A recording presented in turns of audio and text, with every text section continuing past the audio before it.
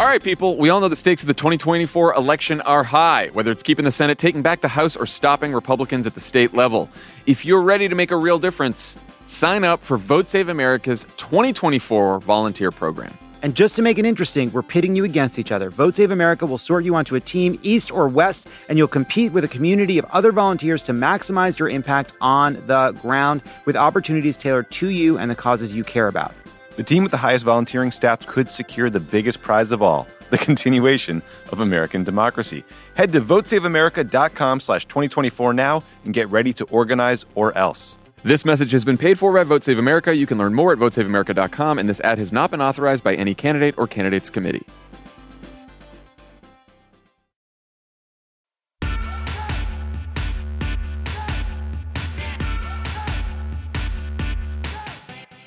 Hello and welcome to Hysteria. I'm Erin Ryan. And I'm Alyssa Mastromonaco.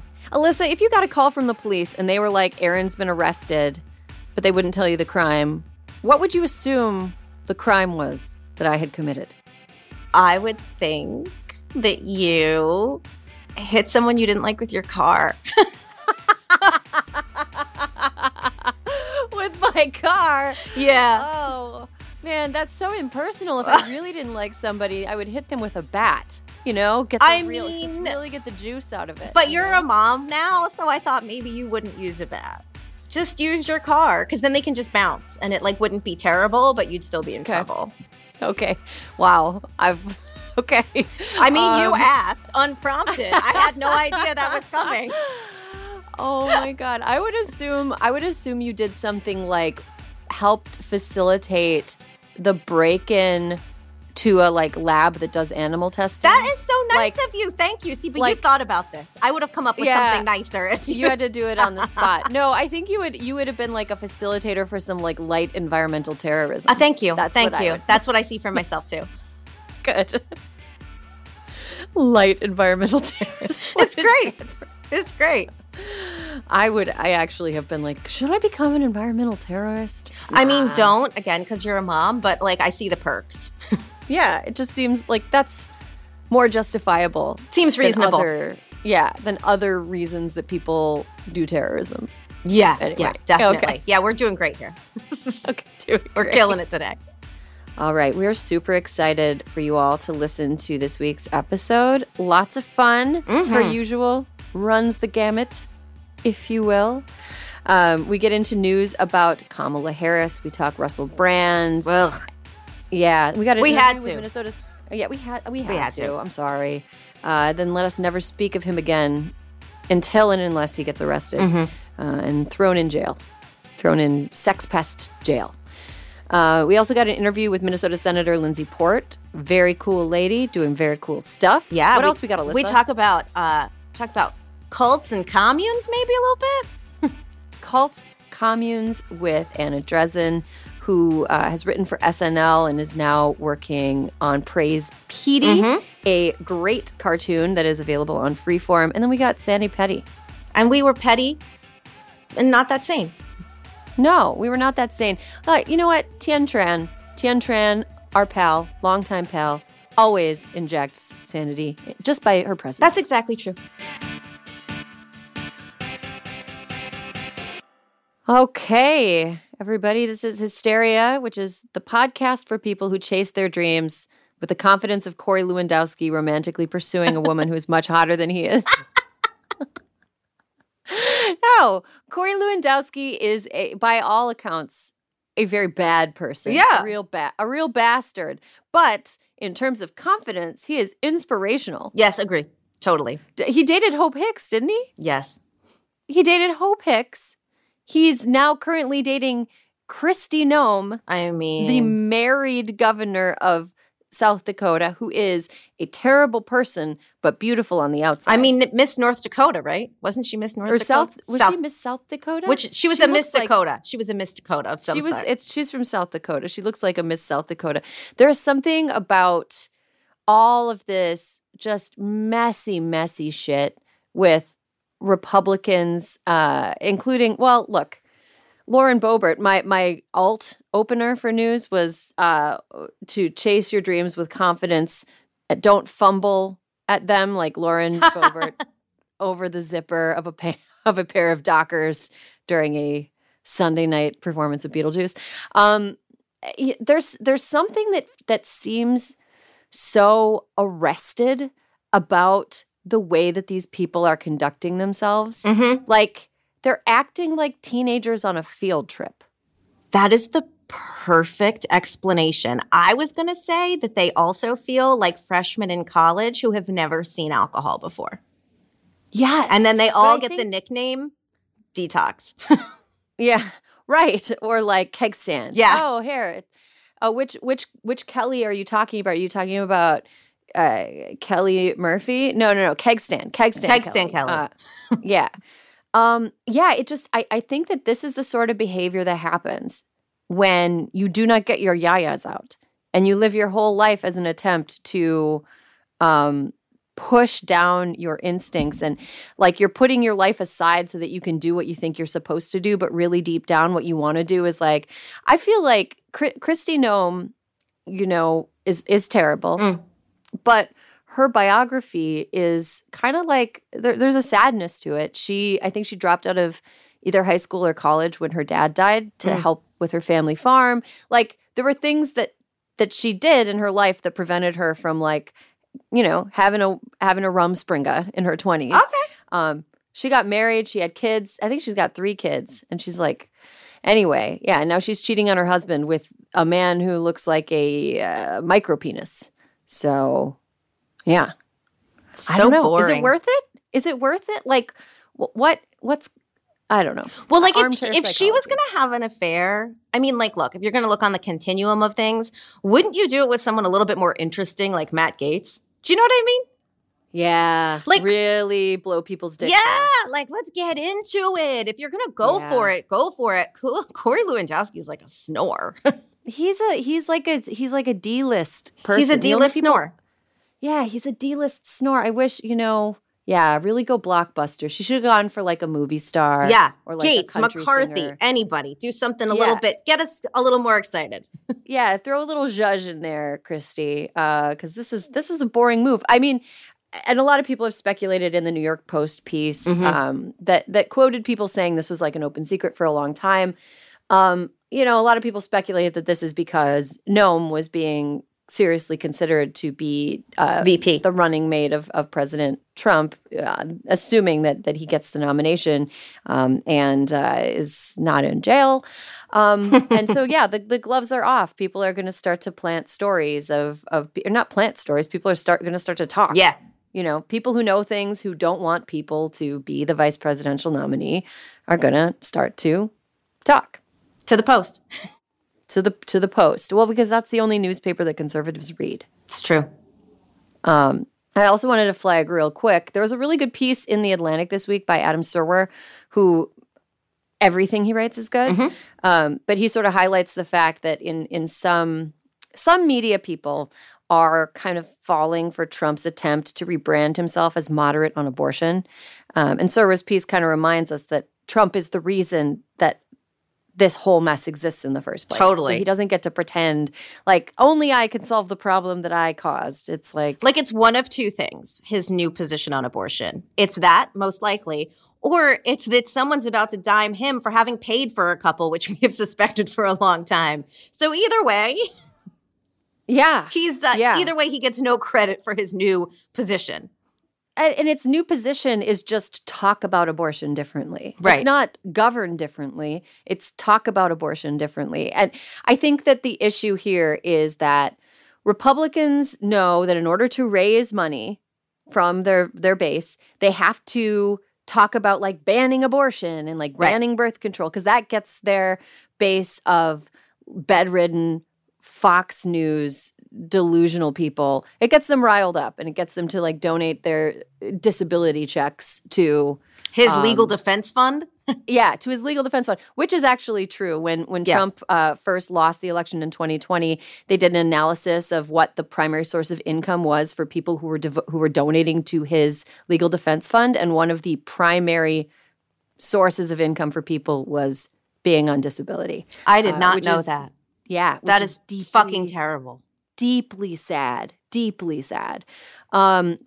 Anyway, so I think that what Republicans want is to have messaging that gets people to donate to them, but they know that their messaging is going to get them to lose elections. So the only way for them to win elections is to have their abortion cake and eat it too. And we will not stand for that. No, that's bullshit. You don't get to weasel your way out of this, you goddamn weasels. No. That's weasel. Weasel behavior. Weasel behavior. This may be the second time we've used weasel in like 3 weeks. I like it. It's a great word. I like it, and it is very evocative. If you've ever had chickens and dealt with weasels, they are fucking bad weasels. Guys.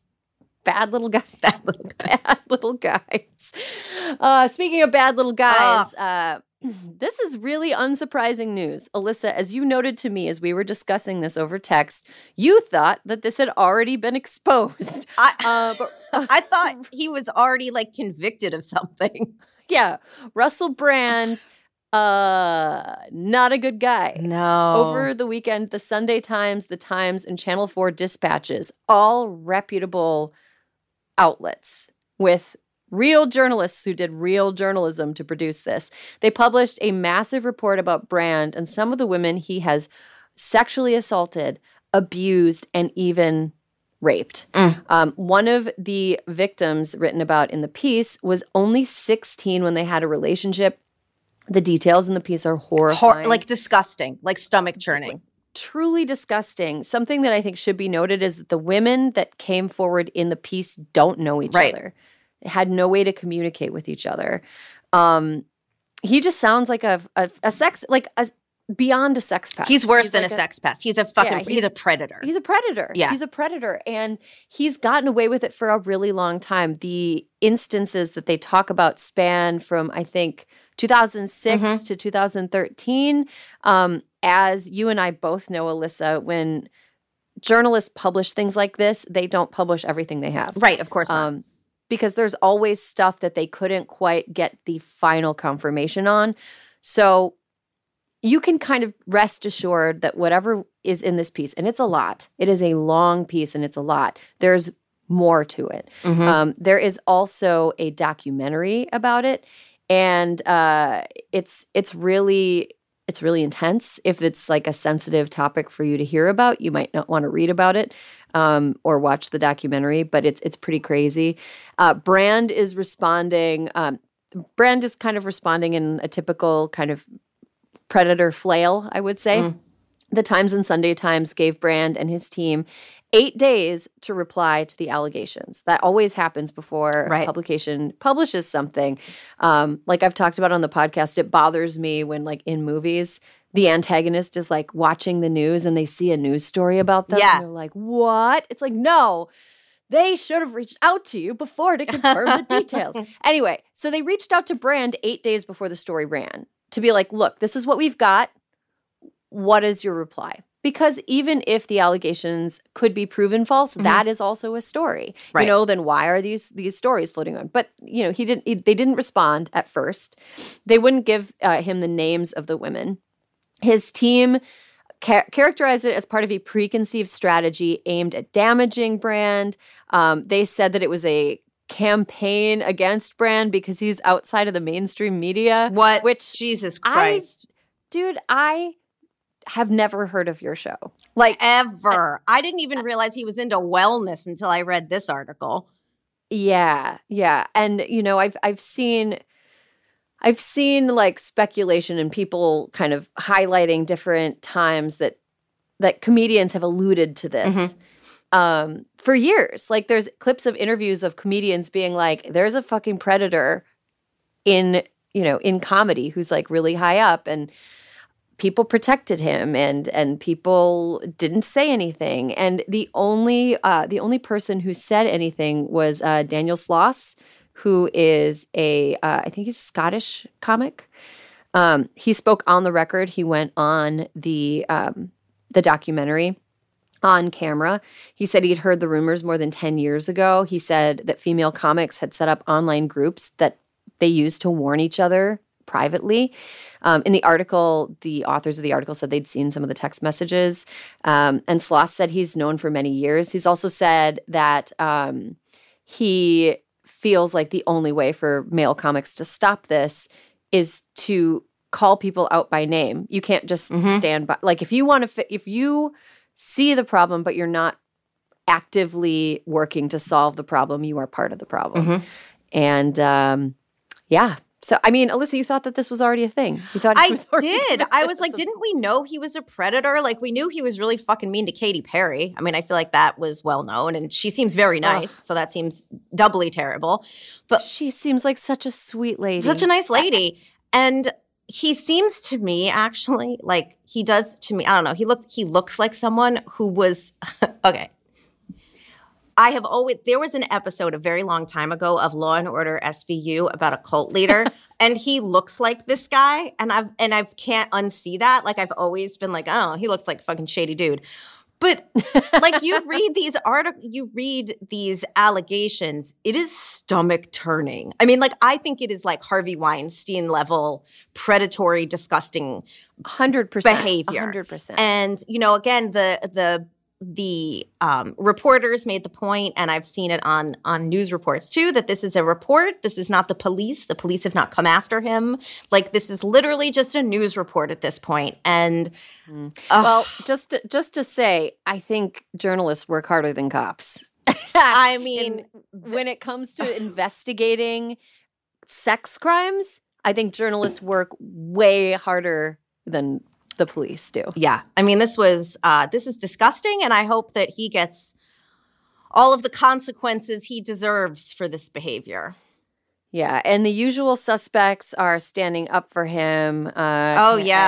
People who are so is it Joe so Rogan? Contrarian that their brains have become smooth. It's just it's the usual suspects, but you know there is an architecture of media out there, unfortunately, that basically exists to promote misogyny, and it is not the mainstream, but I'm sure will welcome Brand with open arms. And it's just, you know, it's a shame. But he's never going to be a mainstream star again. No, never. Disgusting.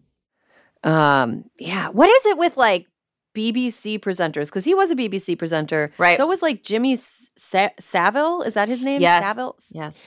Who is a sex monster. Yeah. Like, guys? Well, maybe, guys. No, Aaron, maybe it's just that their sex predator pests are getting their comeuppance just a little far behind us, because we had some media sex pests too.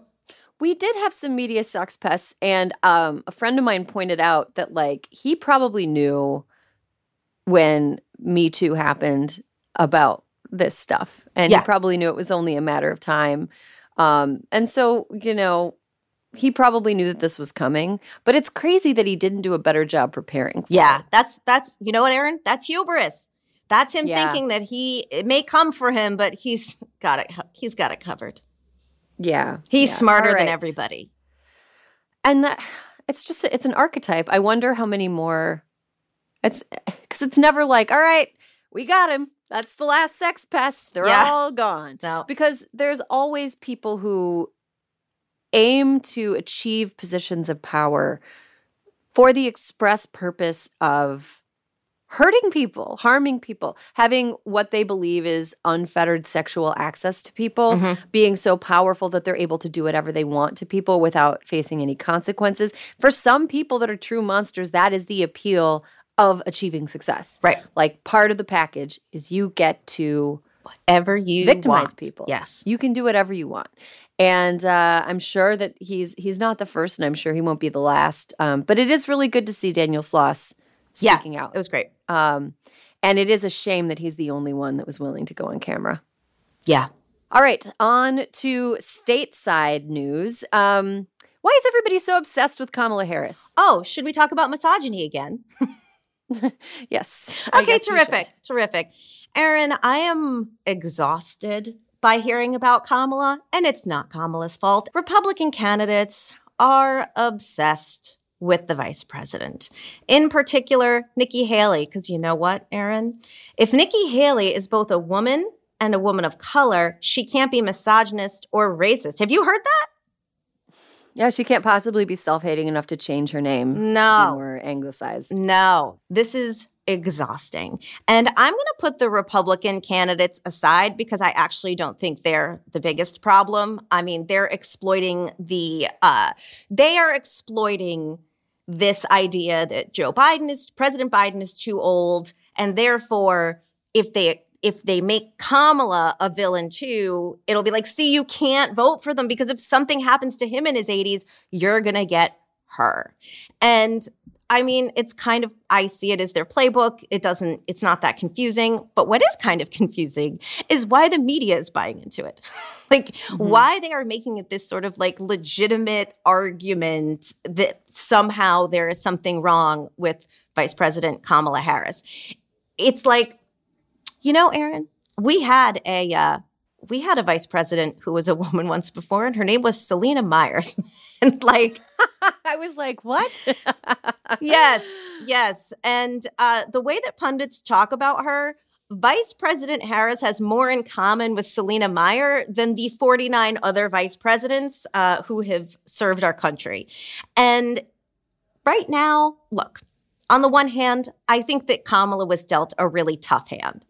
She was given the issue of immigration to handle as vice president, which all the work on earth that she could put into it, all of the good things she could accomplish, it is one of the most complicated issues this country has to tackle. And it's never going to be something where they're like, look at her, she killed it, she solved immigration. That's just not going to happen.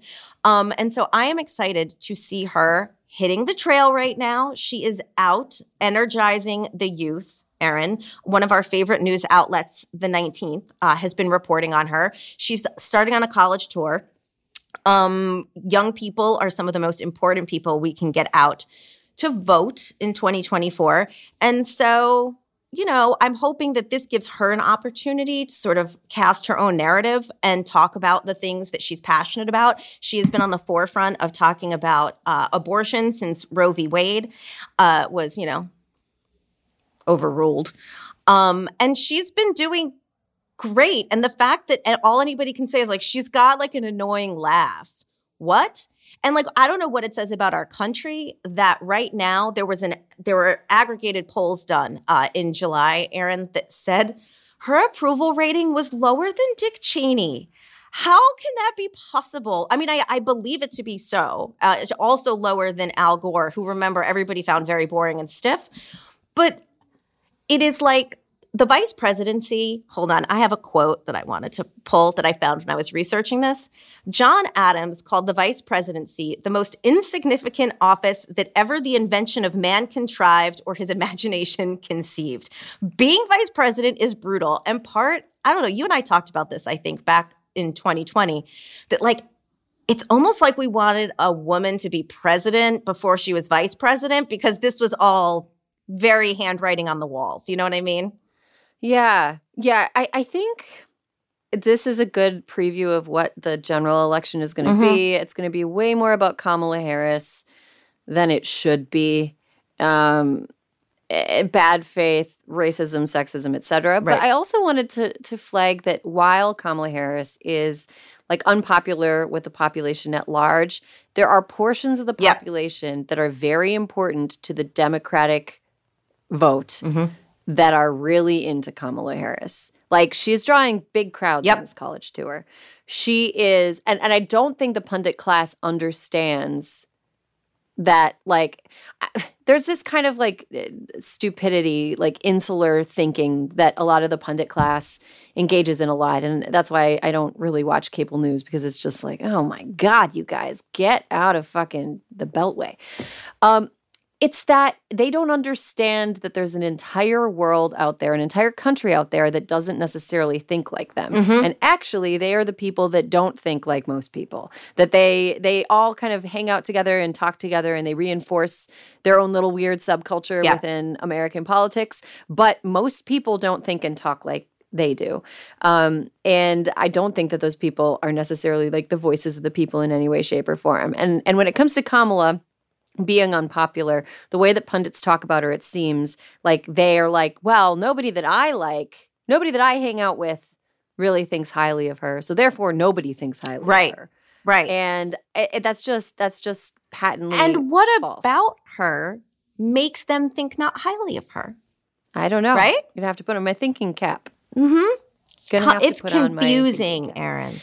I mean, on one hand, this is like a classic example of where it's never just sexism. It's never just racism. It's always tied up with other things that make you feel crazy for even suggesting or like trying to parse out the isms from the other things that they're tied up in. It is true that Kamala Harris has been handed a challenging slate of things to tackle. And some would say unfairly challenging, like immigration. Oh my God. Brutal. Nobody a brutal topic to tackle. And, she's maybe not necessarily been utilized in a way that plays her strengths up. She's kind of been given tasks that it seems other people in the administration don't want to do. And so, yeah, on one hand, there are ways in which Kamala Harris's performance as certain aspects of like the vice presidency have been like underwhelming, disappointing. But I don't know if there's any possibility of anybody doing a better job.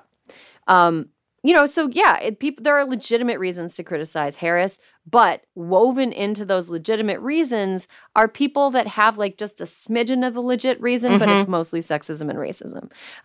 And there are people who just only have sexism and racism, and that's why like all the isms when they're directed at you or you're witnessing them happening, they make you feel crazy, right? Because you're like, what am I seeing? What is going on here? Yeah. What is this? Like, is it possible that there's like a reason to criticize her and that people are being sexist and racist against her? And I think that's what we're looking at here.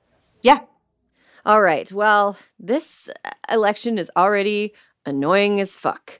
And we still have more than a year to go.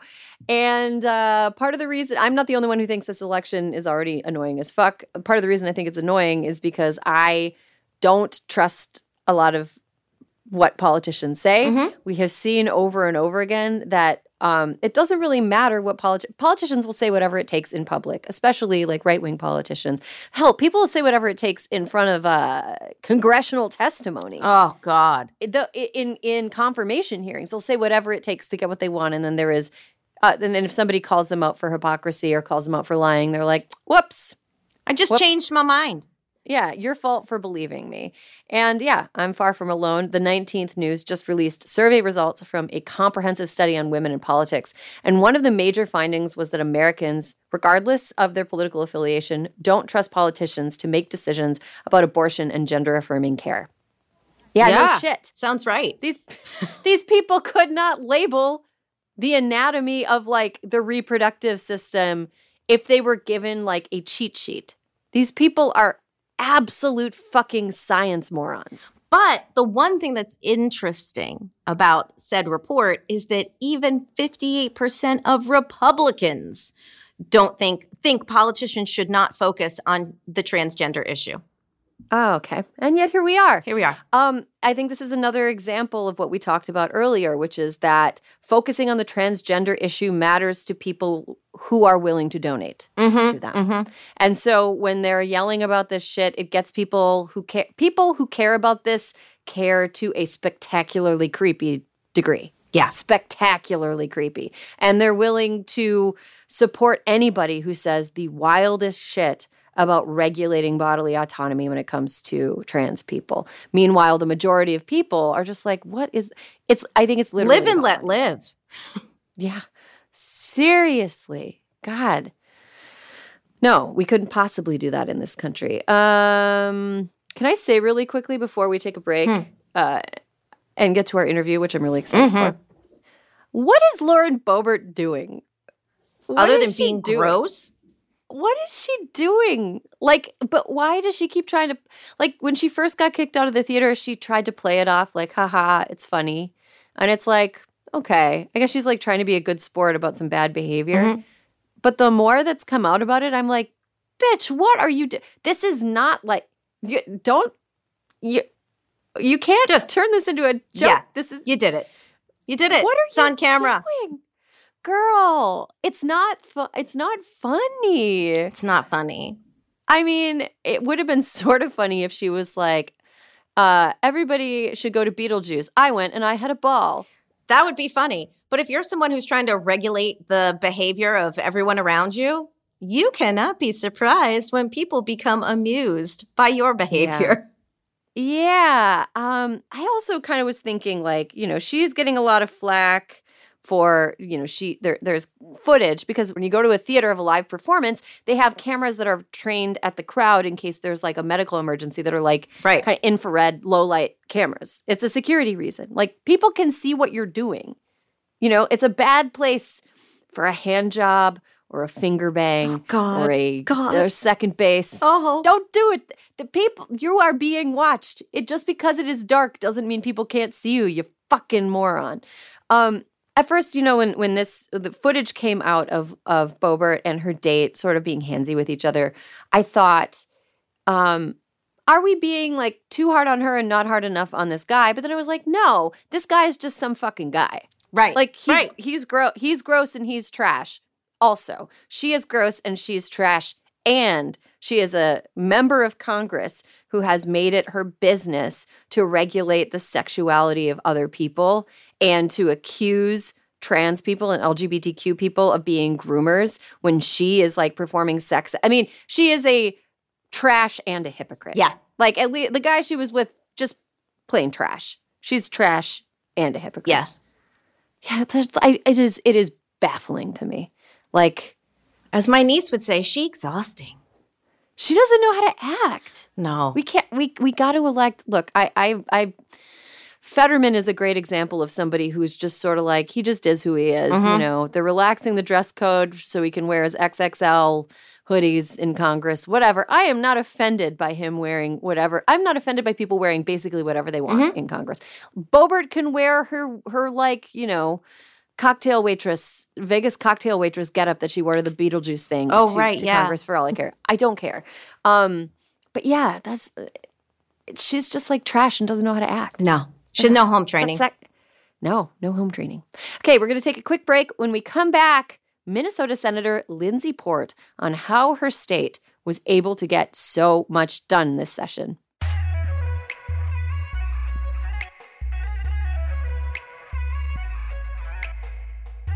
Welcome back. You're listening to Hysteria, the podcast that fits a lot into a small bucket. The Sweet Martha's cookie jar of podcasts. Minnesotans know what I'm talking about. Sweet Martha's cookie jar, Minnesota State Fair institution. And speaking of Minnesota, our guest today has been a state senator in Minnesota since 2020. She's the chair and founder of the state's Reproductive Freedom Caucus, and she spends her time fighting for all the things we love on Hysteria, from environmental legislation to paid family leave. Senator Lindsey Port, welcome to Hysteria. So nice to be with you guys. Thanks for having me. Well, we're excited to talk to you because we talk about bummers a lot. And I feel like Minnesota is such a bright, shining star in a sea of bummers a lot of times. The list of policies Minnesota passed during the 2023 legislative session is so impressive. But before we get into details of what passed, how were you able to do it? It's a really good question. We built the machine to be able to pass that amount of policy really through the campaign. In 2020, I think a lot of people didn't think we could win the Senate. We were in the minority. It was looking like a tough year for Democrats. But frankly, a bunch of women decided, looking at all of, as you put it, the bummers that are happening around the world, women were pissed off. And we felt like it was a real opportunity to talk about women's rights, to talk about the things that we as women, as mothers, as students really wanted from our communities. And so we went out and fought for that through the campaign. We won, and we put women in leadership, and we really just started running on day one and did not stop until session was done. Yes. You were chief author of the cannabis bill that passed earlier this year, legalizing recreational use. What makes this bill such a unique, progressive one, especially compared to the way weed was legalized in other states? Yeah, we really tried to learn from the lessons that other states had done. We wanted to pass the most progressive, social equity-focused bill and really create a model for other states to follow. So we tried to take what had worked in other states, and then learn lessons from what had not worked. We put the expungement piece at the center of the bill. We're the only state that has automatic expungements. You don't have to do anything. You don't have to fill out a form or go into a courthouse or apply. It automatically happens for all non-felony convictions, so misdemeanors that over 60,000 people have in Minnesota. So that's a huge part right away. And then we really built social equity applicants as the sort of second centerpiece of it. We knew that as this policy takes place, as a whole industry stands up in Minnesota, we wanted to make sure that the communities that had been most harmed were really poised to be able to take advantage of the opportunities that we were setting up with building a whole new industry. So we created social equity applicants, which will be first in line to get licenses to be able to grow, to sell, to distribute. We knew that had to be kind of the cornerstone of the bill that we put into place. Well, my brother is a public defender in Duluth, and I feel like he got to have some really nice conversations with some of his clients as a result of that. Yeah, bill finally, being passed. Right? Seriously. Another win we wanted to highlight was paid family and medical leave, which is now available for up to 12 weeks at a time in your state. Have you already started seeing the impact of this bill since it passed? And if so, how does that look? Yeah, it's not up and running yet. We're getting the administration sort of piece of it up and running this year, and then it'll start to take effect next year. But we're already getting people asking about it. And we have seen that more private employers are starting to offer to fill that gap from now until it starts, because as soon as it passed, employees started clamoring for it. It really is outrageous that we are a country that doesn't offer standardized paid family leave. This really felt like a key piece. It's a thing we heard about a lot in rural Minnesota, actually. Across greater Minnesota, this is a thing that, there's not someone to necessarily fill in a gap when you're not able to work. You can't pick up a little part-time job that maybe you can do from home, that you can, try to make ends meet. That just doesn't exist in parts of the state. But the need to take care of parents when they're aging and sick, to take care of a sick family member, and to bond with your new child is just something people shouldn't have to choose between that and a paycheck. We're really excited how much positive reaction we've gotten from that bill. And I can say I live in California right now, but I grew up in the Twin Cities area, but across the border in Wisconsin. And a lot of people in a high cost of living state like California now, especially with kids, are talking about relocating. It's just gotten to a point where a lot of people are like, we can't live here anymore, we should go somewhere. Minnesota is a state that is in the mix when people talk about relocating. And I think part of it is because they're taking proactive steps to be hospitable to families. They're not taking actively hostile steps like a lot of states are. So, I honestly, this is just me reading the vibes. I wouldn't be surprised if there were people from higher cost of living states choosing Minnesota because of the care that you guys have taken to show for people who have families that they need to care for. So that's pretty exciting. I think people sometimes think policies are it's just this academic policy. But we really tried this year to think about quality of life for people. What does it mean in the everyday lives? Which paid family leave is a huge part of, but so is universal meals for kids in schools. So is the PRO Act that protects, codifies into law a person's right to reproductive freedom and reproductive health care. So is the trans refuge bill. We wanted families in Minnesota who have trans kids or trans family members to know that Minnesota is a safe place to come. So it really kind of spanned the whole gamut of what we put together this year. And we welcome people, Minnesota is open. Come and join us. You just talked about the Protect Reproductive Freedom Options, or PRO Act, as it's also called. You're also a member of the Reproductive Freedom Caucus. Erin and I are our own Reproductive Freedom Caucus over here. I love it. You can join ours too. Is there anything else about the bill that we should know? And what else is the Reproductive Freedom Caucus going to tackle in the coming sessions? Yeah, absolutely. I love the Reproductive Freedom Caucus. It was something we started during 2020 as we were watching sort of the world crumble around reproductive freedom. And we saw the writing on the wall that it was likely the Supreme Court was going to strike down Roe. And so we started it. We now have 88 members between the House and the Senate. It's the biggest legislative caucus. And it's the first time we've had a reproductive freedom caucus that's actually focused on this work. Are there men? Are there men in the caucus? Men. There are a lot of men, yeah. Though I will say it's led by women. As it should be. And really the work is done there. The PRO Act was a huge lift. We passed it in the first couple of weeks of session, and it was in Minnesota we say interesting. It was interesting to see the reaction. I will never forget one of my colleagues on the floor sort of yelling at us to, ladies, come to your senses. Like we were just this band of crazy women asking for some absurd thing rather than just saying a person and their doctor should have the right to make the decisions about what happens with your body.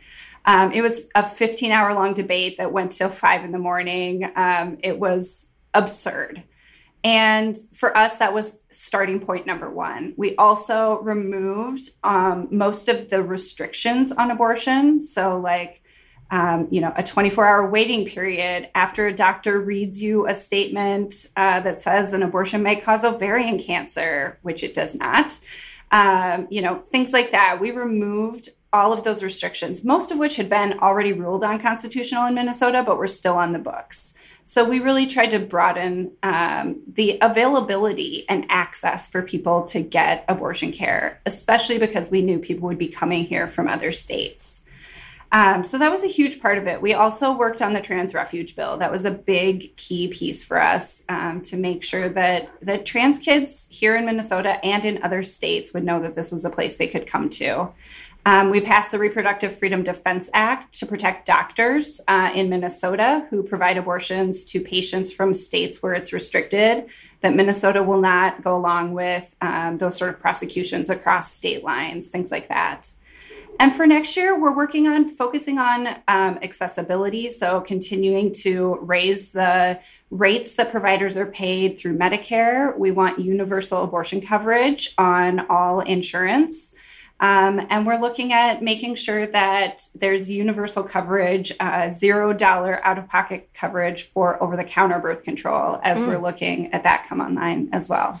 Alyssa and I have talked about this on this show about how, like, post-Dobbs, states that have protected reproductive freedom are states that are going to be more appealing to pretty much every person of reproductive age. Like from college, I would imagine if I was a prospective freshman in college and I was choosing between being a golden gopher or being a badger, I would probably choose going to Minnesota. As a badger, I would say I would probably choose being a gopher at this point too. Yeah, I mean, is that something that you have discussed? Like the state in general is kind of, it gives you almost like a competitive advantage for like the best workers, for the best students, for like it's really.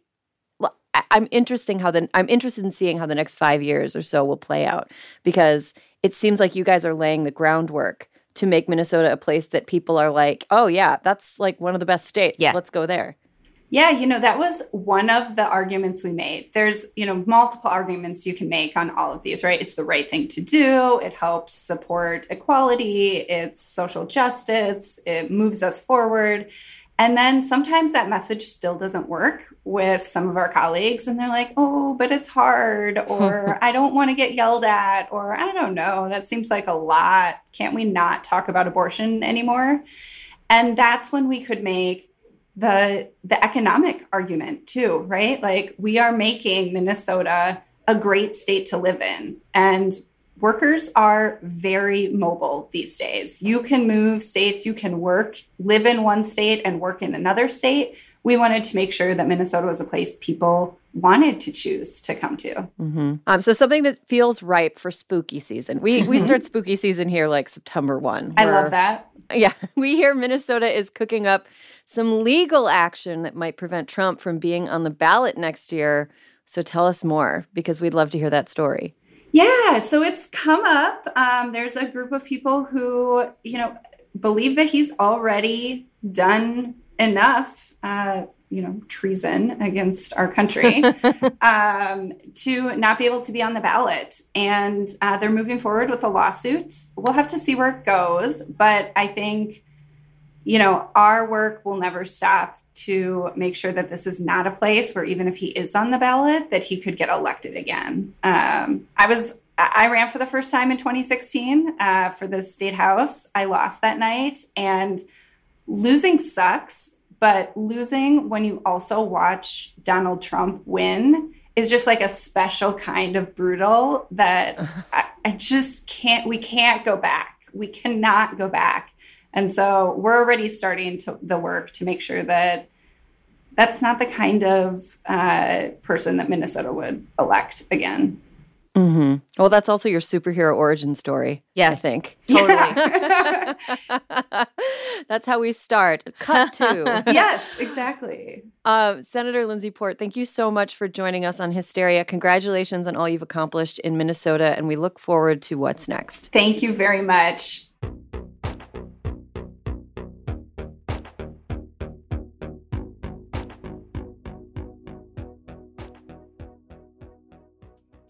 This episode is brought to you by IQ Bar. Power up your life with superior brain and body nutrition products from IQ Bar. Their plant protein bars are the perfect low-carb breakfast.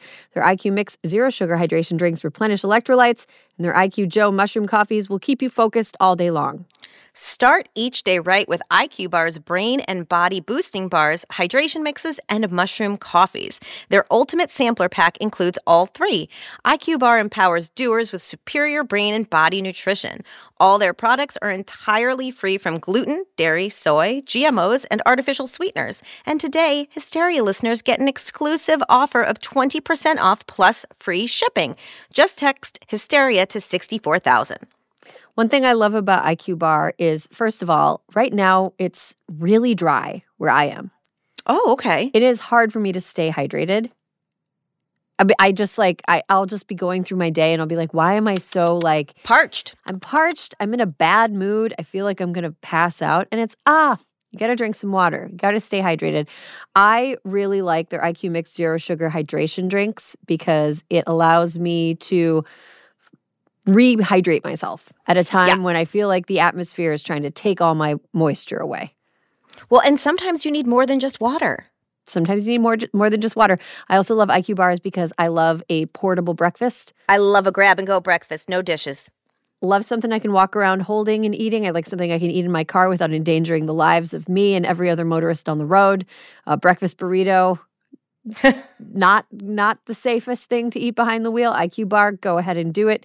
Good for you. Great ingredients. Helps you stay focused and alert throughout the day. And and you don't have to dirty any dishes.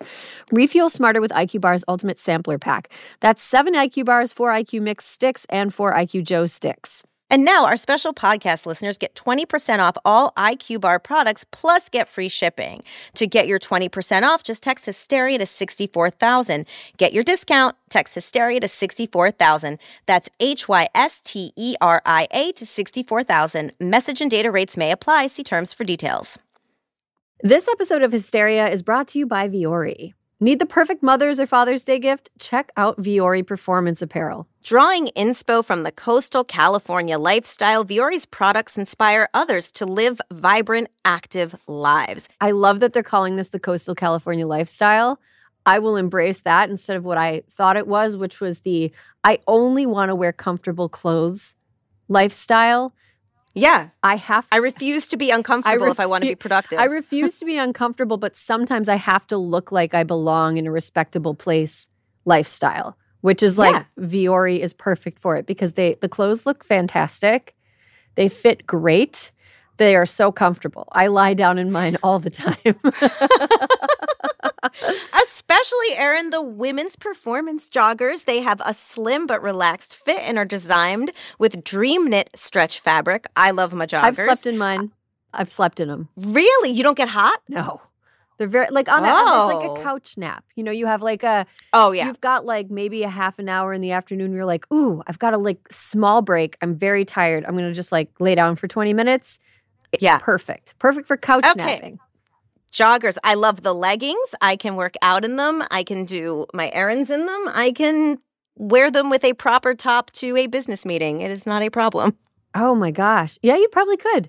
Just put a blazer and like denim shirt, blazer, leggings. So easy. 100%. And of course, the men's core shorts. They have a classic athletic fit, falling just above the knee, while the Sunday performance joggers are made from recycled performance stretch fabric. I got my dad some men's core shorts. He wears them to mow the lawn. It's perfect. He's like, I think my dad is one of those people that just like beats the crap out of his clothes. He'll wear them until they look like a security blanket that a 30-year-old still has, where it's just like a ball of string, and you're like, ugh. Our dads are the same. Yeah. But my dad has had his for like a couple years now, and I think I saw him wearing them the other week when I met up with family on a short weekend trip, and they still looked great. It was like, Dad, your clothes still look new. So fancy. Vuori is offering Hysteria listeners 20% off your first purchase. Get some of the most comfy and versatile clothing on the planet at vuori.com/hysteria. That's VUORI.com/hysteria. You'll also enjoy free shipping on any U.S. orders over $75 and free returns. Go to vuori.com/hysteria and discover the versatility of Vuori clothing. Donald Trump can't leave the courtroom, so just to rub it in a little, Pod Save America is going on tour. He's probably asleep right now, but if he were conscious, he'd be so jealous. The Democracy or Else tour begins in Brooklyn on June 26th, followed by Boston on June 28th. Then we go to Madison, Phoenix, Ann Arbor, and Philly. See all the tour dates and get your tickets now at crooked.com/events.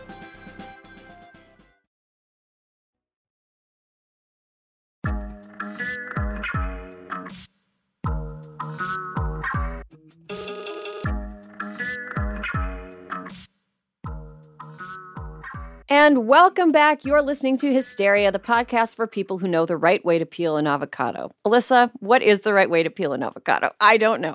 Okay. I was like, I feel very put on the spot right now. I think that you cut it around the center, and then you take a knife and you make a grid, and then you turn it inside out, and you use a spoon and you gently scrape it into whatever you're eating. Tien's giving me a head nod. But what if you want to maintain the integrity of the avocado? It's like, then if you want like the shape of the avocado, then you use a spoon and you gently go around the edge, ultimately getting underneath and taking it out. Okay. See, if I spend a lot of money and or spend a lot of time waiting for my avocado to get ripe, I take to a YouTube video to make sure I'm not ruining it. Nice. And that reminds me of like kind of, I don't know why, but like I feel like retaining the shape of the avocado would be something that they used in like gross 70s recipes. We're like, and then in the inside, you're going to stuff it with some crab salad. Yeah, exactly. There's a scoop. It's like gelatin. It would be gelatinous though, like a gelatinous crab. Anyway, why did you have to bring aspic into this conversation? I'm sorry. We put it in. I'm going to take it out by bringing in our panel. Our first panelist is a comedian, writer, and actor. LA listeners, catch her new stand-up show with Peter Kim called Okay Wow on October 3rd at the Lyric Hyperion. Tien Tran, welcome to Hysteria. Hello. How you doing? Thank you so much. I'm good. Perfect reading of our stand-up show name. That was perfect. Excitement. Okay, wow. Thank you for that. There's an exclamation point, so I assumed. No, that's exactly right. It wasn't a question mark. It wasn't like, okay, wow. Yes. If it were a question mark, you would. Okay. I want to go. I keep wanting to go do things, but then my child keeps needing things. And it's like it is Tuesday at a 9:30, so it's not the best. It's not the most ideal time, but if you're free, come on out. Okay. That sounds super fun. Also, that's a great venue. And you've done other stuff there too, right? Yeah, it's a great venue. Good place to see comedy if you're in LA. All right, rounding out our panel, our next panelist is also a comedian, writer, and actor. She's written for a little show called Saturday Night Live. Heard of it, where she was head writer for seasons 46 and 47. And most recently, she created the animated show Praise Petey, now streaming on Hulu and Freeform. Anna Drezen, welcome to Hysteria. Hi, thanks for having me. It is so good to see you. And congratulations on the show and on everything. Woo woo. Congratulations on I worshipped you from the years 2007 until now as a starred Jezebel commenter. Oh. And I will never be normal around you. Alyssa, I understand you've worked places too. Oh, thank you so much. I know if one of those places was Jezebel in circa 2010. Oh no, I came up at Vice a little after that. I don't care. I will never worship. No, I also listen to your audiobook while doing laundry. Oh, as it should be listened. Yes. I think that's how it was. I think it says that on. It's how I promoted it. Just while you do laundry or scrub a bathroom. They sell it with certain washer dryer sets. You can get a copy of Alyssa's book. And a fun anecdote related to Jezebel. My daughter, who is almost 2, a few months ago picked up my phone and was playing with it. And I realized when I looked at it later that she had called Anna Holmes, the former editor-in-chief of Jezebel. What did they talk about? I don't know, but it was like a 10-second phone call. And so I texted Anna the next day. We had no bad blood between us. I just hadn't spoken to her in years. I texted her the next day. I was like, I think my kid called you yesterday. And she was like, I'm in LA. Anyway, we went and got coffee and caught up. And she's doing great. She's working on a book. She's doing great. Oh my God. Yeah. This is huge for me. I know. That's God, you know? I know. To me too, also. She's like a little bit God still, even though Oh, I was saying that God was acting through your daughter. I was like, no, Anna Holmes seems like I actually believe that. Yeah. That's the one I believe. could've God been. is acting through your daughter. Oh my God. Imagine how annoying it would be to have a child in like communication with God. It's like, oh right. He told me. Baby prophet. The baby prophet. Oh man, that would be super annoying. Baby Speaking of prophets, Baby Anna, prophet. let's talk about your show. Yes. Can you? Okay, I want you to have the chance to give our listeners an explanation of like what the general premise of the show is, and then can you give us a sense of like how you came up with the idea and how the show went from your head to Freeform? Yeah. Praise Petey is a cartoon where they kiss. Ooh. It's a slutty cartoon about a big city girl. It's like a parody of rom-coms where the big city bitch has to walk through the mud in the country. Mm-hmm. And in heels, obviously. in heels, you listen, there's no other way. It's a what? Who wrote this show? Why is this hard? I'm like, it's a sandwich. No. Praise Petey is a rom-com about a big city girl who moves to the country to take over her dad's cult, and hijinks ensue. Is that it? She takes over. Sounds You've amazing. got some incredible voice talent on the show, including you. Who else? Like, can you tell our listeners about who else is the cast of your show? No, I think I want to keep the focus on me. I'm in it. We have Annie Murphy from Schitt's Creek, who's incredible. John Cho, Christine Baranski, Kiersey Clemens, Stephen Root, Alfred Molina, ? He was in Frida. That's amazing. He did our cartoon. Michael Cera, Alex Song Shah from UCB, Patty Harrison, Mitra Juhari, Whoa. Keenan Thompson. Okay. Everybody. That's a Enough. No. Yeah. I can have control over just saying names. The rest of this is out of my hands. Oh man, that's an incredible cast. It's something that's like is super interesting about your show and about a lot of your comedy. Is that it sort of plays with the idea of the girl boss.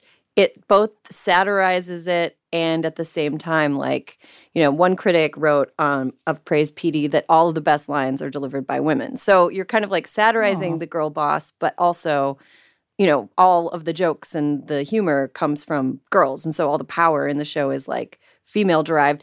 How did you get to the cult? Like, how did you get from the idea of like girl boss, girl power to like leading a cult?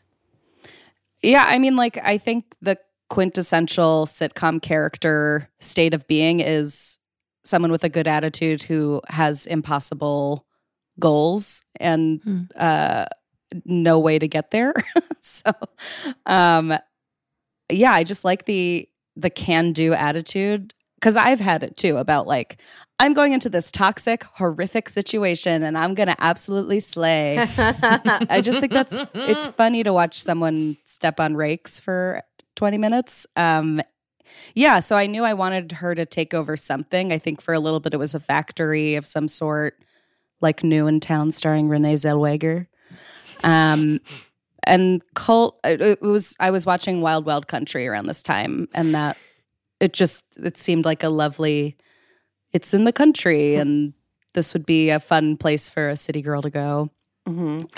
Yeah, I also love the show Heart of Dixie starring Rachel Bilson. I love that show. Oh, I do too. whoa, it's so good. I'm sorry I can't join in, but I hear it's great. It's just so good. It's so good. It's like, yep, that's me on a stinky bus. It's like the first line. It's heaven. Virgin River, one of the top shows on Netflix, according to Netflix. So grain of salt. But yeah, it's so fun to watch like big city girl kind of order a macchiato from a tree and be like, why isn't it working?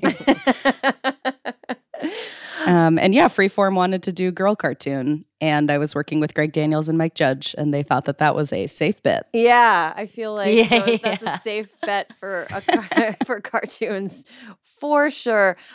Your girl cartoon, as you put it, though, it does have some like kind of like weird themes. I think in episode 1, not to spoil, she tries to convince them to stop doing human sacrifice. Was there anything that like people bumped up against as you were like pitching this show that were like, this seems like you need to dial this back? Or did you pitch anything that people kind of noted away that was like too extreme? Yeah, they were like, don't do that. They were like, no. I think there was concern that it was too extreme, and also that PD getting rid of it would be too upending. They were like, if that's really their way of life, then wouldn't they kill her for trying to get rid of it? Which it just seemed like it was difficult to kind of play with some of the cult themes and the like genre elements while still reminding people that it's a comedy. Like once we started treating things with weight and gravity, it just, the funny stuff wasn't going to play. And that was always what was most important to us. But yeah, but then, I mean, I don't know if you've seen that, not Glenn Beck. Who is it? Alex Jones did a whole thing about the show based on the, oh my God. Wait, really? Was that scary? The trailer? Yeah, well, the way I found out about it was that the trailer had 3 million views on YouTube, and I was like, uh-oh. I don't think that's King of the Hill fans.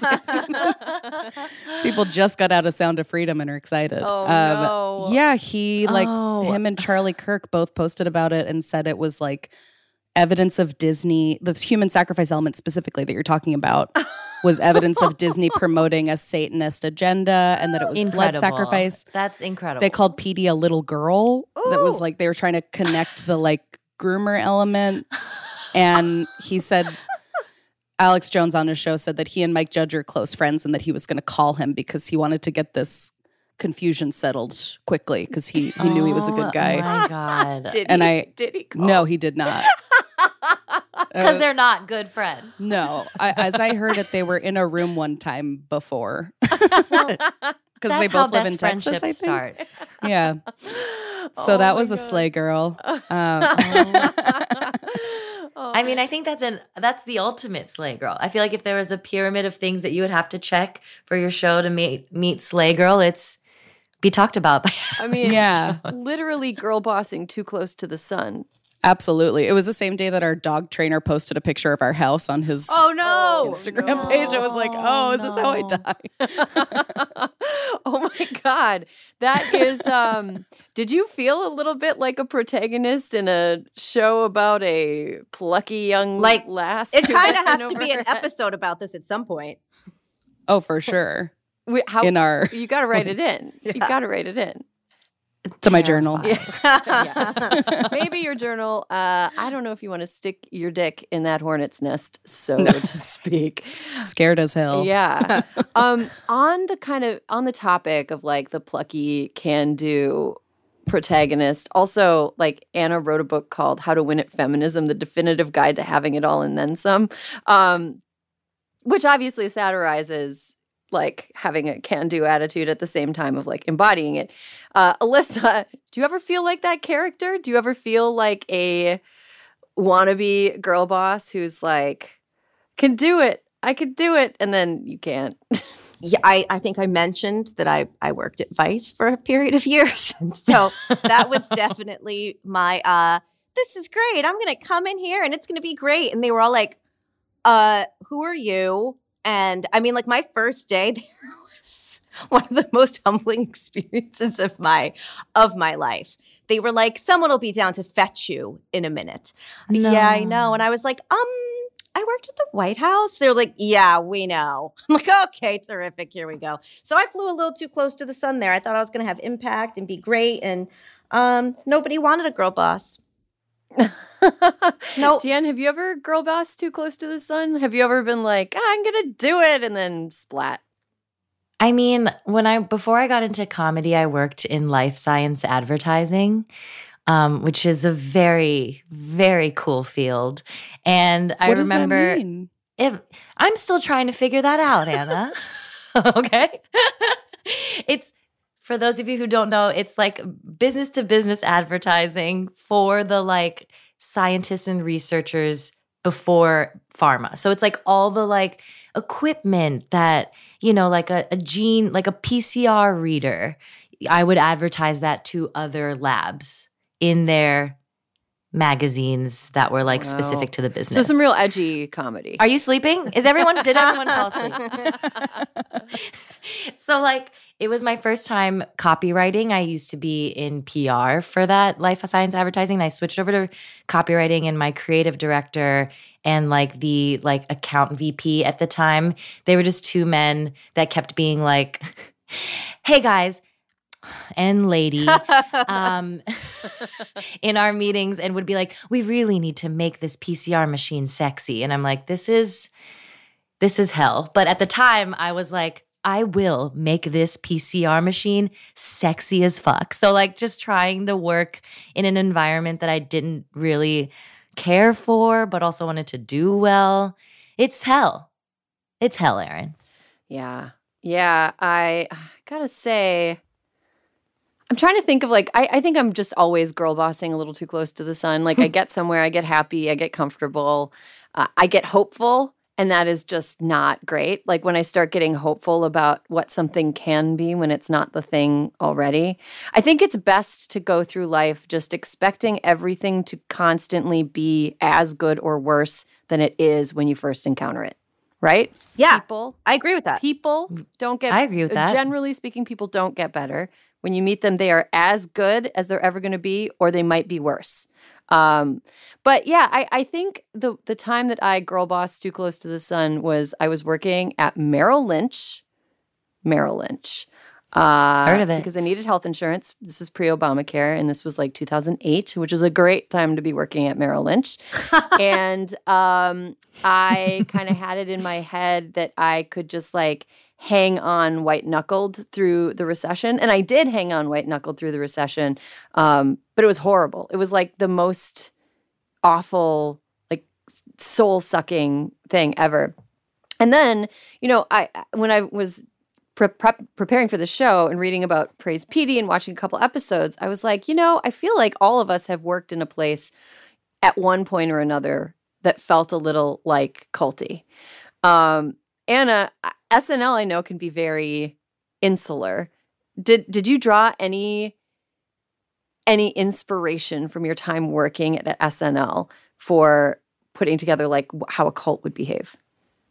Yeah, I think any workplace that's like, this is how we do it, it's very relatable. And I think that's like every place. Like I was a concierge for a while, and the hotel industry is extremely like, this is how we do it. And SNL is definitely a this is how we do it place. Like,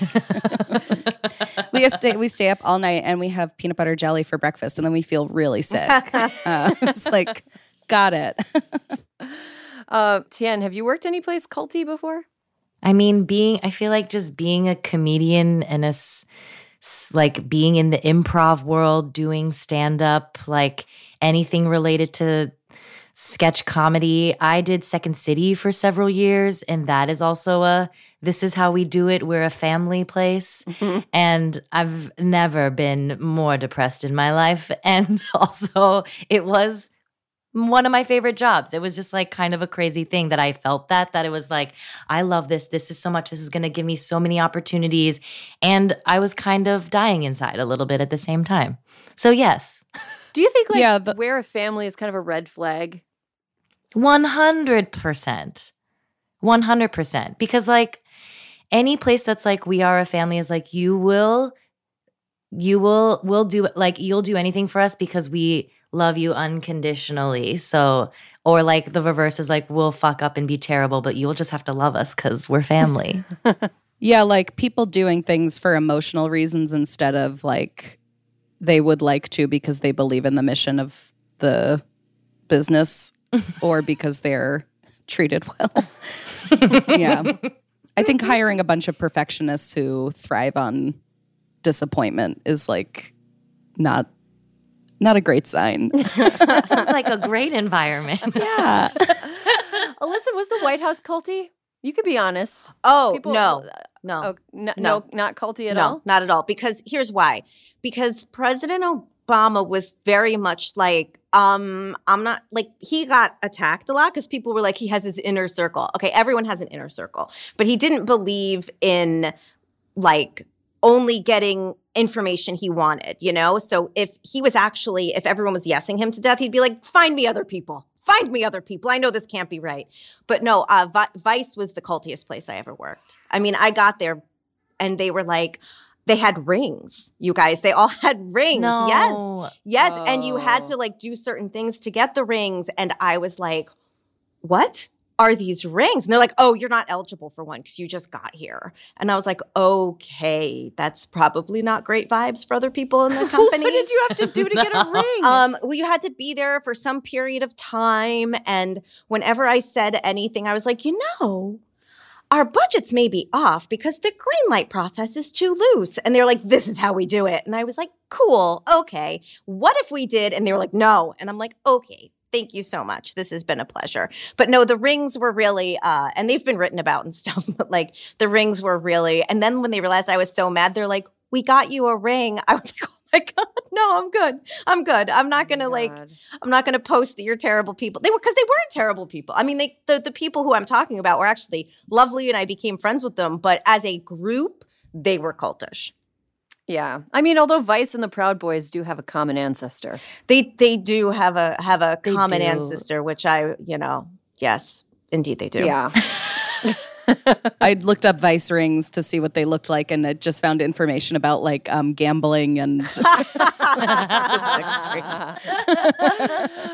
yeah, that's a hard thing to Google, I bet. Yeah. Like the TV Don't worry, girls. I'll send it to you. Thank you. Yeah, please send us a photo. I want to know what this. I just imagine it's like I'm thinking of like almost like a Super Bowl ring, but I know it can't be that. It is. It's gold. It was big and thick, and it said Vice in the original font. And it said Vice. Yes. Yep. This was largely what it looked like. This is a parody of it, but that's basically it. Oh, that's so stupid. That's so uncool.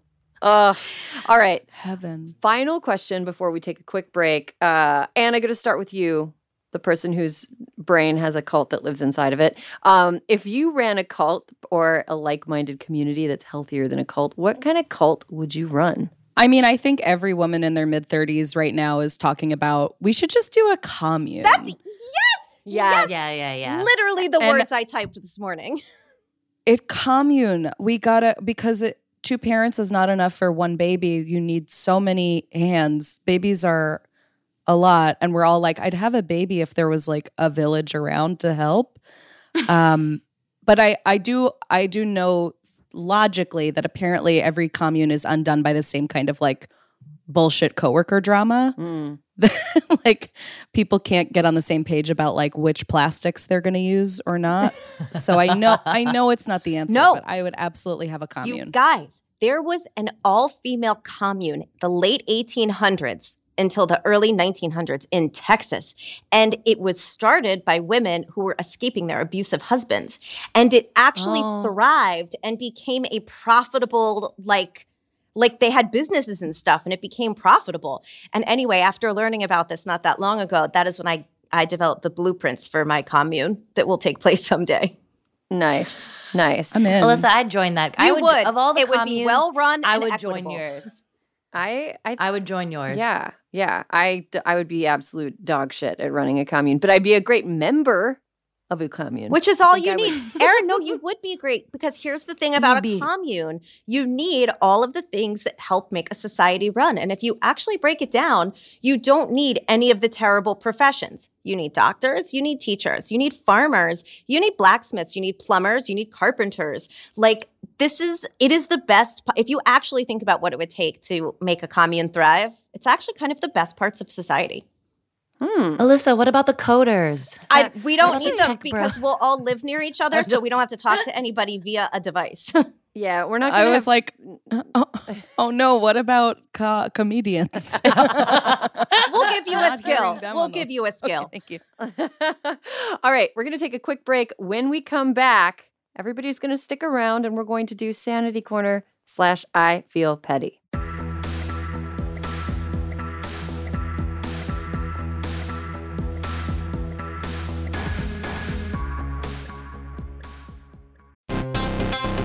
All right, people, we all know the stakes of the 2024 election are high, whether it's keeping the Senate, taking back the House, or stopping Republicans at the state level. If you're ready to make a real difference, sign up for Vote Save America's 2024 volunteer program. And just to make it interesting, we're pitting you against each other. Vote Save America will sort you onto a team, east or west, and you'll compete with a community of other volunteers to maximize your impact on the ground with opportunities tailored to you and the causes you care about. The team with the highest volunteering stats could secure the biggest prize of all, the continuation of American democracy. Head to votesaveamerica.com/2024 now and get ready to organize or else. This message has been paid for by Vote Save America. You can learn more at votesaveamerica.com, and this ad has not been authorized by any candidate or candidates committee.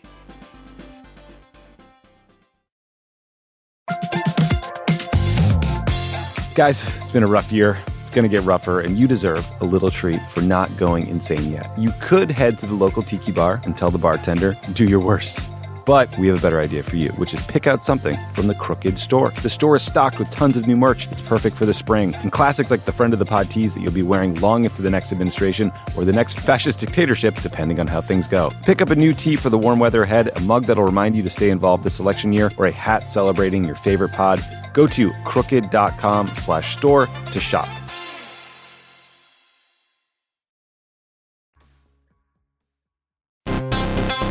Donald Trump can't leave the courtroom, so just to rub it in a little, Pod Save America is going on tour. He's probably asleep right now, but if he were conscious, he'd be so jealous. The Democracy or Else tour begins in Brooklyn on June 26th, followed by Boston on June 28th. Then we go to Madison, Phoenix, Ann Arbor, and Philly. See all the tour dates and get your tickets now at crooked.com/events.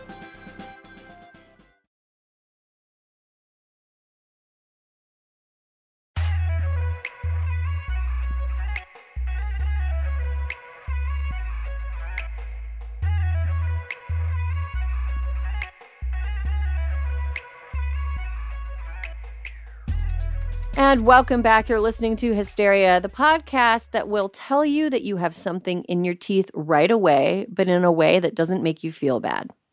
Okay, before we get to Sanity Corner / I Feel Petty, some announcements for the class. The second GOP presidential debate is coming up on Wednesday, September 27th. That's next Wednesday, which means it's time for another Friends of the Pod exclusive group thread. Join us on Discord for live reactions and commentary during the episode. Your favorite Crooked hosts and staff, including us, will be watching with you as this magical night unfolds. Will Vivek Ramaswamy incite another pile-on? Probably. Will Ron DeSantis finally master the human smile? We're pulling for you, buddy. Will Tommy get drunk and start posting GIFs? When is he not? We're on the edge of our seats. Don't miss out. Subscribe to Friends of the Pod to join our group thread at crooked.com/friends. All right. Welcome to Sandy Petty, everybody. I hope you have your sanity corners or petty items prepared. Alyssa, I heard a rumor that you know what you're going to talk about. I would love to hear. Are you feeling petty or Sanity Corner this week? Sanity Corner, Erin, Sanity Corner. And I think it's thanks to you, because I think you're the one who shared this article in our group chat, which I didn't just read, I lived until about 10 o'clock last night. You guys, Jason Bateman has a podcast. People have probably heard of it. And 2 years ago, they were, the premise of the podcast, which is what makes it funny, is that of the three hosts, two of the hosts do not know who the secret guest is. And Jason Bateman, I'm sorry. Erin knows. I actually sent Erin a video last night of me just laughing because I was like, you have to know how funny I think this is. Jason Bateman's computer lost its shit while they were trying to record. And Matthew McConaughey, who was the guest, was in the waiting room while Jason Bateman is losing his mind. And it's all recorded. And my favorite part is he says, we have to cancel and reschedule. I'm in a tailspin. I'm in a fucking tailspin. And if you have ever been a guest on a podcast or you are a host of a podcast, you feel this intensely. And the best part was, as he is in the tailspin, Matthew McConaughey unmutes himself and starts mocking everything that Jason Bateman has said. I'm rebooting. I'm starting over again. I'm reinstalling. It was like, and the reason this came up is because Matthew McConaughey is now 2 years later back on the podcast to finally record, and they brought it all back up. And I was sobbing, crying, sending Erin notes that just said, I'm in a tailspin, I'm in a tailspin, because sometimes this happens to us. And so anyway, I enjoyed it. If you want to listen to it and snort like I did, it's the first 15 minutes of their current podcast with Matthew McConaughey. And it is a joy and a delight. And after months of not laughing that hard, I really fucking got into it. And Erin now is only going to get text messages that say, I'm in a fucking tailspin when we record our podcast. Yeah, McConaughey laughing hysterically at one point, and Bateman going, "Yeah, that's real helpful. Real helpful. Thanks, not guys." knowing that it was Matthew McConaughey. But it was. Yeah. Also, the best part is that our producer, Caroline, was like, she was very conscious and kind about it because she texted me off our group chain and she was like, yeah, you're like low-key Bateman. I'm like, I know. I'll take it. You truly are in a tailspin. Okay, I'll go next. I'm feeling petty. Now as a lot of people who have lived their life in the public eye for a long time are sort of like exiting the public eye, getting later on in years, there are a lot of men who are choosing to shoot themselves right in the dick on the way out. Just completely light their legacy on fire, completely just whatever goodwill they had from the public, just pee all over it. The latest guy to do that is Jan Wenner, who is the co-founder of Rolling Stone. He made some comments in a New York Times interview published last Friday about female and Black musicians and basically said, here, I'm reading this quote. The people had to meet a couple criteria, but it was just kind of my personal interest and love of them. Insofar as the women, just none of them were as articulate enough on this intellectual level. These are the words that he said to criticize Black female artists, Black artists, female artists, and justify his exclusion of them from Rolling Stone. This is his quote. I'm just going to read it again because these are the words he said in the right order. The people had to meet a couple criteria, but it was just kind of my personal interest and love of them. Insofar as the women, just none of them were as articulate enough on this intellectual level. This is him critiquing how articulate other people were. Stevie Wonder, genius, right? I suppose when you use a word as broad as masters, the fault is using that word. Maybe Marvin Gaye or Curtis Mayfield. I mean, they just didn't articulate at that level. I hope the ghost of Tina Turner haunts his dreams for the rest of his fucking life. Yeah. So reaction terrible to that. man. What a stupid motherfucker. What like a you didn't stupid motherfucker. What an own goal. What an absolute dick punching of himself. Like he did not have to say that to the New York Times. Like there was just absolutely no reason for him to make those comments about female and black musicians to the New York Times. But he was swiftly removed from the board of directors of the Rock and Roll Hall of Fame Foundation after those comments went public. And he's like really just kind of lighting his legacy on fire on his way out. And something that I think a silver lining here is that anybody who believed that black artists and female artists were being excluded from Rolling Stone for a reason, and that Rolling Stone objectively knew who was good and who wasn't good, this blows that theory completely out of the water. It was literally a fucking bigoted guy who is the gatekeeper of what was considered good rock and roll music, deciding that black people and women were not good enough. I can't wait to hear his take on cancel culture in a few weeks. He's going to be appearing on Russell Brand's new show. God. Terrific. Yeah, No, that's I'm just guessing. This is me just guessing what's going to happen. Tien, petty or sanity this week? Petty. I want to talk about poop. Okay. I'm always here for that. I'm not a dog owner, so I feel like this might feel controversial to dog owners, but I don't like it when dog owners throw their dog's poop into my trash can. Like, that's bad. The other day, I had 3 bags in my trash can, and maybe I would feel differently if I was a dog owner, but I feel like maybe just hold your poop until you get home and then throw it in your own trash can, because now I have to have a trash can that smells bad for a week and it wasn't my dog's poop. I'm feeling quite petty about that. I just want you to throw your poop in your trash can. Is that crazy? Is that too much? That feels very reasonable to me.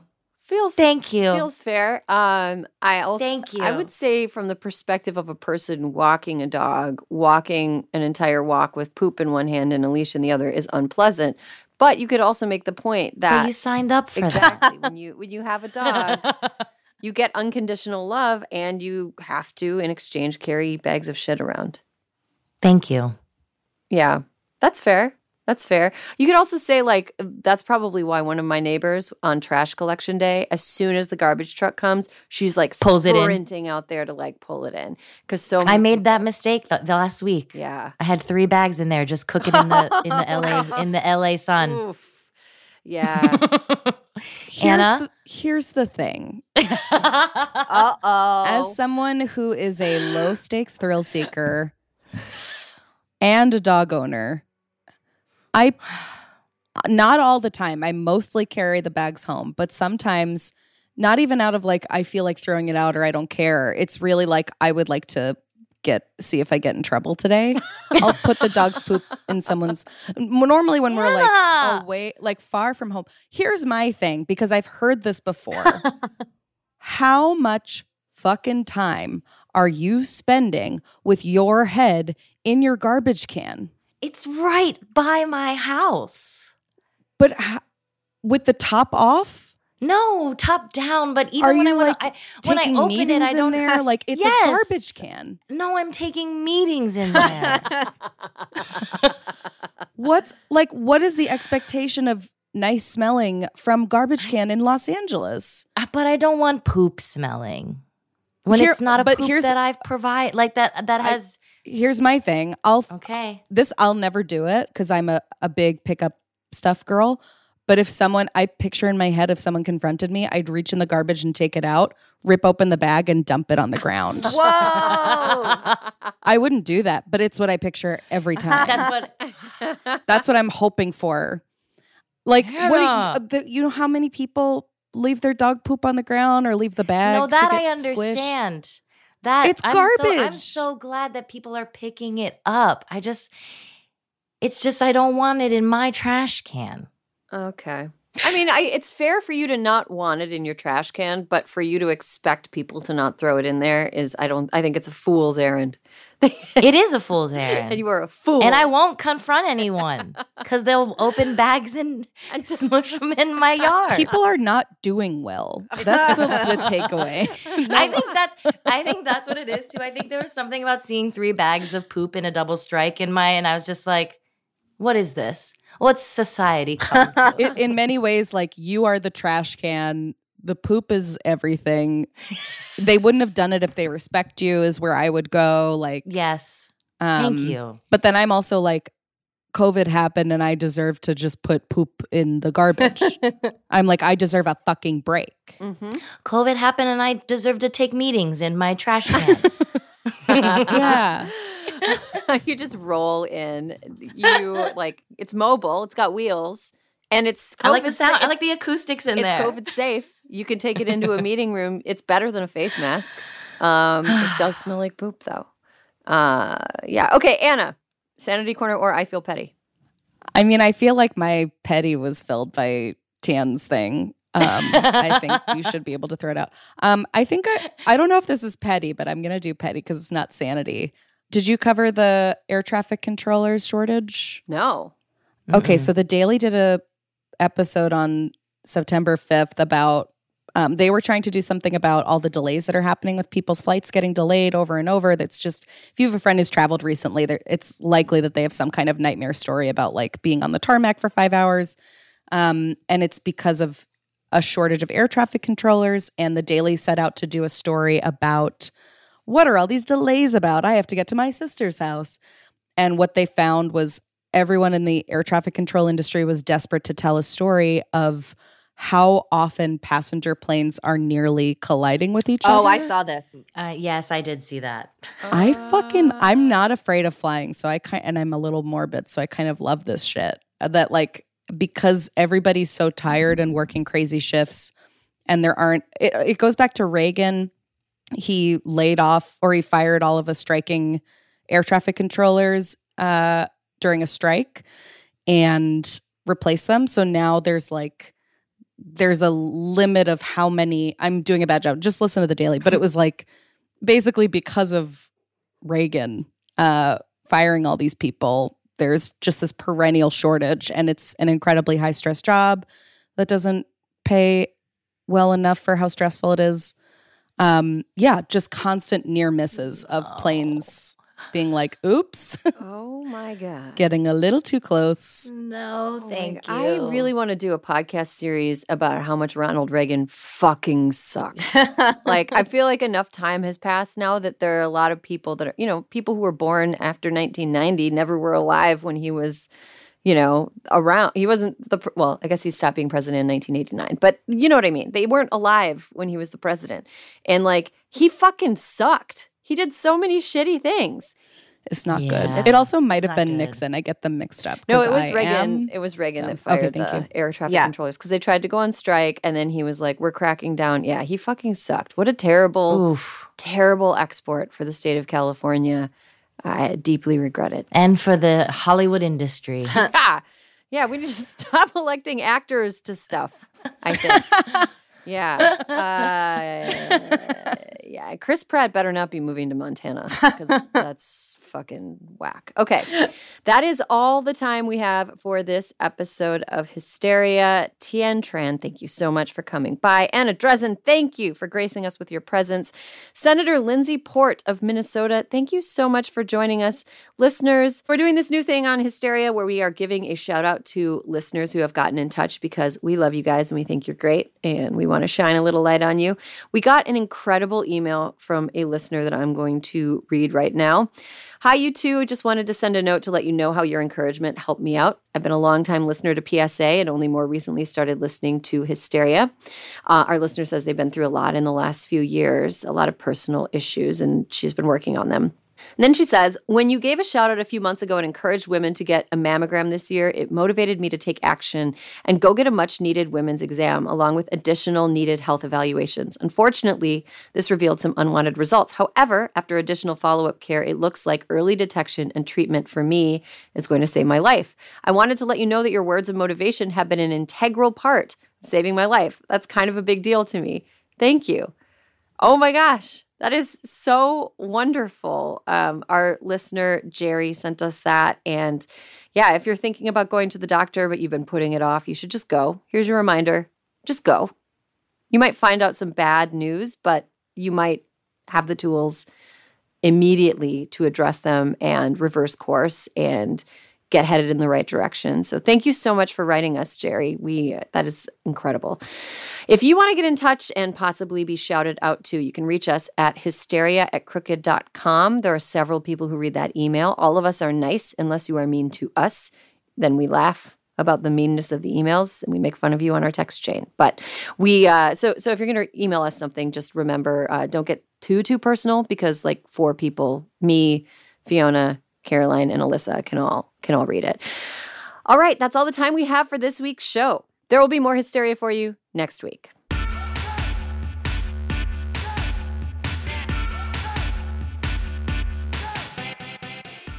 Hysteria is a Crooked Media production. Caroline Reston is our senior producer. Our executive producer is me, Aaron Ryan. And Alyssa Mastromonaco is our co-producer. Fiona Pestana is our associate producer. The show is engineered and edited by Jordan Cantor. Our video producers are Rachel Gajewski and Megan Patzel. And thank you to Julia Beach, Ewa Okulate, Amelia Montooth, Adia Hill, and David Tolles for production support every week. Don't forget to follow us at Crooked Media on Instagram and Twitter for more original content, host takeovers, and other community events.